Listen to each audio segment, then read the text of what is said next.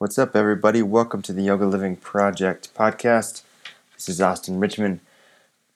Today's episode is entitled The 4 Phases of Yogic History and Why It Matters for Teachers and Students of Yoga.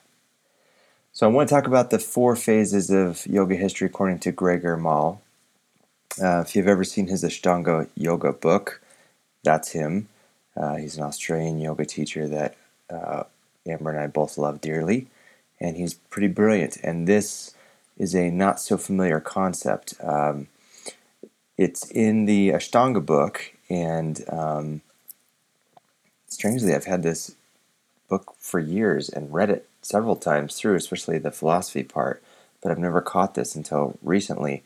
And what's interesting about this is that for a long time I've been aware of the different yugas of yoga, the different epochs of human and cosmic evolution in yoga, and also the ashramas, the different eras of human life and how that relates to different practices. And what's interesting about this particular construct that Male talks about is that he's noting on humankind's psycho-spiritual evolution. And I just think it's really interesting because we can't forget the fact that yoga is first and foremost a science of the mind.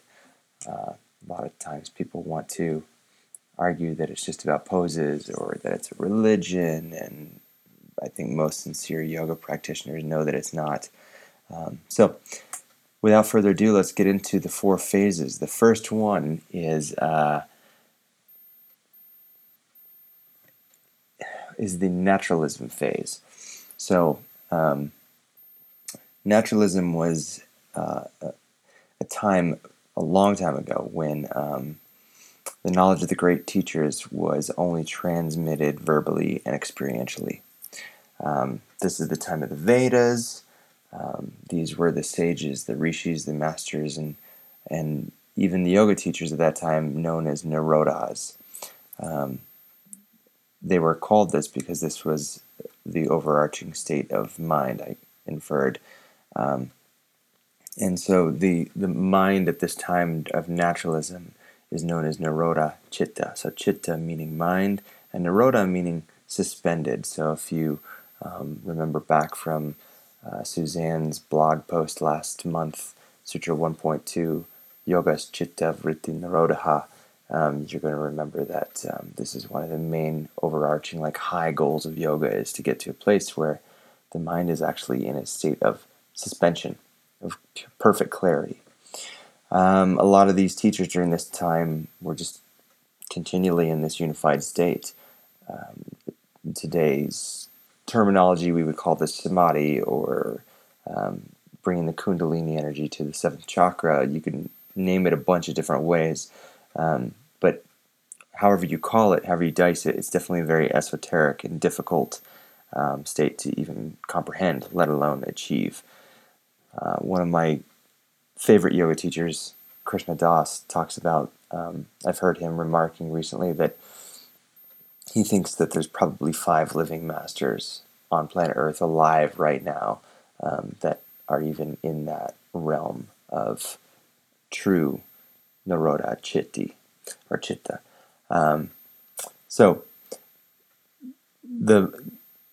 one of the fundamental characteristics of this time frame and this type of state of mind is that truth, or capital T truth, we're able to these teachers were able to extrapolate capital T truth strictly just by what was made evident to them through them bearing witness to them. So it's so important to understand, going through these 4 phases of yogic history in terms of the mind and human mind, that Mali makes a big distinction that is common in a lot of different schools of yoga between the concept of evolution and involution. So evolution, though we kind of have this modern take on evolution that whenever we're adapting, we're surviving, and so for the survival of the fittest, well, we must be the best. But yoga takes the term a little bit more literally, that evolution is this process of operation that is downward and outward. And specifically, this is referring to the mental, emotional, spiritual, and physical state of our development. And one of the purposes of yoga is to actually reverse that process and go through a process called involution. And that is what happens when one apparently is in the Nirodha Chitti. They are in a state that is involuting that energy. That psychic energy is moving inward and upward. So the second phase of the yoga history is known as mysticism. Now, as society evolves, naturalism gives way to this as certain things become a little bit more socially focused in terms of societies being developed and the needs of people changing. The needs of what they need from their yoga also changes. So in the mysticism era, the Upanishads are the primary text. The early Upanishads come out. At this point, the Vedas seem somewhat esoteric, and the Upanishads, though they are mystical in their own sense, do start to step forward a little bit more into explanation, whereas the Vedas are kind of they describe how to do certain rituals, and it's just kind of very removed from people's lives. So the Upanishads is a step closer to where people are actually at. This era is marked by the state of mind known as ekagra chitta, or single-pointed mind.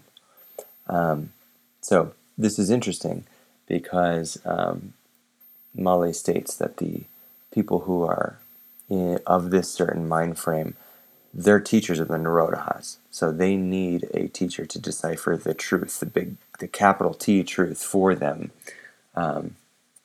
So it's interesting, especially if you start to look at the next phases, how this starts to evolve, that each phase needs a teacher from the phase before it to get to the next step, and then to the next step until you're finally back to that state of involution. I think it's also worth stating that the kind of idea behind the Upanishads, even the meaning, is pretty interesting. It's intriguing. It means to sit near, and if you can think back to this time as society is starting to develop, people are not so prone to just go out into the forest. But these forest universities do start to pop up, and it was not completely, a surprise if a student wanted to be a spiritual aspirant. It was common that they would have to leave their home life and go out into this forest, which was a scary place. A lot of people didn't come back from the forest, and even if you did achieve your goal and find a teacher at one of these forest universities, sometimes other things awaited you that were not as kind. But say you did find one of these universities, you found one of these teachers, well, the initiation process could take years. Then once you finally are accepted as one of the students, when you pass the initiation process, the undertaking to transmit that knowledge from a suspended mind teacher, a great open, clear-minded teacher, a teacher of samadhi, teaching a single-pointed student would take a lifetime. So already we're within the second phase of yoga history here. The division in mindset is already so vast that it takes an entire lifetime to catch up to. Third phase. The third phase of yoga history, according to Gregor Mall, is the philosophy phase. So this is interesting because this is when what we now know as the classical era of yoga starts to really erupt. Certain things like the Bhagavad Gita, Buddhism, Sankhya philosophy, and even what most people, especially yoga teachers, are very familiar with, the Patanjali's Yoga Sutras, all come out of this era. Now, this era is demarcated by the type of mindset that Mal calls vikshipta chitta. Vikshipta means distraction or distracted mind. So, you can start to imagine agriculture starts to create this greater sense of assimilation through the empiricism of the time. This starts to come into full swing, and it's even more and more difficult for people to practice spirituality in a traditional sense in India, and so, or even in the whole area. And so people start to get swept up with all the kind of classical, modern, I guess we would call them pre-modern aspects of life. So, and of course, it follows that these people suffering this distracted mind would need to find a teacher who was of single-pointed mind to be able to decipher for them what the teachers of the suspended mind were actually teaching. So now you've got a full two-step process. You're 2 degrees away from what you might call a goal of yoga or a goal of achieving clarity of mind through spirituality. And as I've already stated, that step 1 to step 2 is already a vast gap. Well, single-pointed mind to a distracted mind is an even bigger gap. So the challenge becomes even greater for the layperson in society at this time. Now, the 4th and final phase, the one that Malay says that we are living in now, is the phase of technology. And this is highlighted by Tantra. So every Tantra text, especially the famous ones that we know of, the Hatha Yoga Pradipika, the Garanda Samhita, the Shiva Samhita, all these current methodologies that we use of pranayama and asana that turned into what it turned into, the different styles of yoga, even in the 20th century. You could definitely argue that Ashtanga Yoga is a systematic style of yoga, which is essentially a style of Tantra. So, unlike the kind of popular misconception that Tantra has to do with sexual practices or sex magic, yes, that did happen, but in a very small extent. And that's definitely conflating the issue to even really talk about it. By and large, especially for the way yoga has been practiced over the last 100 years and is most popularly practiced now. So, this era of yoga history is suffering from what is called mudha chitta, or the infatuated mind. So this infatuation is marked with obsession of wealth, vanity, power, control, all that which is within the physical realm. Whereas the era before them, they were distracted, but they were distracted more by the promise and the imagination of what was to come. It was as if people in this era could sense that they were on the verge of some great, huge breakthrough. And in fact, if that was the sense, they were absolutely right, because the technological age, in terms of the yoga history that Gregor Mal plots out here, we're in for a big surprise when we come up with not just everything that happened in post-classical yoga era, but even in modern day life, what we call, look at the last 100 years and how things have changed. And so you can see that yoga has to change once again for people to be able to deal with their infatuated mind. So we can look back at the yoga history and look all the way back to the Vedas, and we can read them, but that technology is not meant for us.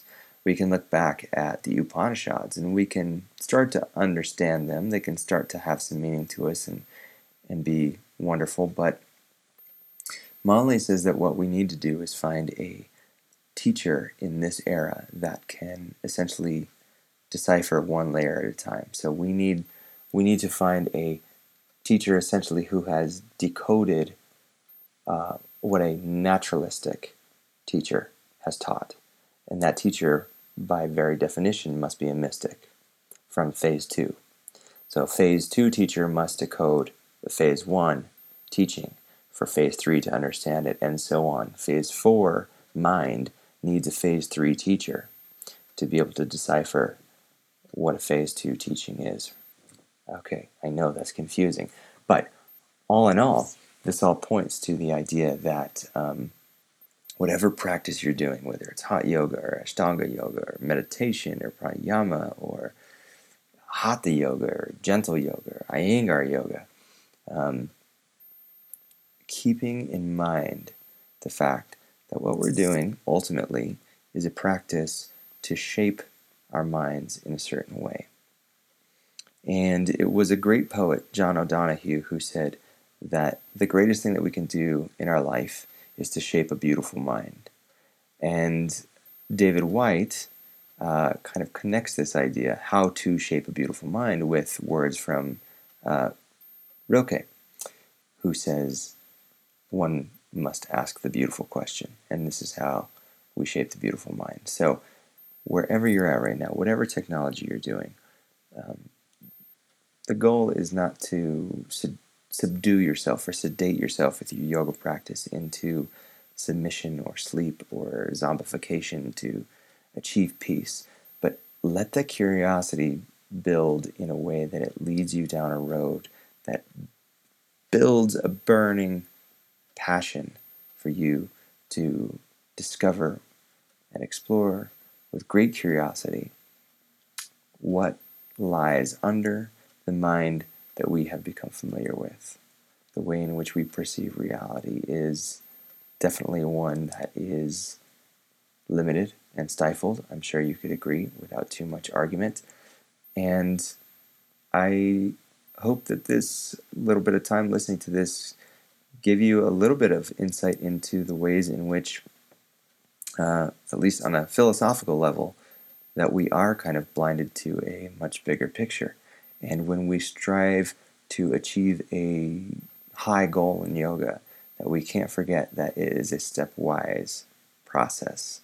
And we have to be patient, and we have to do the work, and we have to do the practice, letting go of the result ultimately, so that we can go through whatever pathways and processes and purposes we need to ultimately allow the yoga to do the work, which is unfolding something that is already within us, as yoga is a subtractive science of the mind.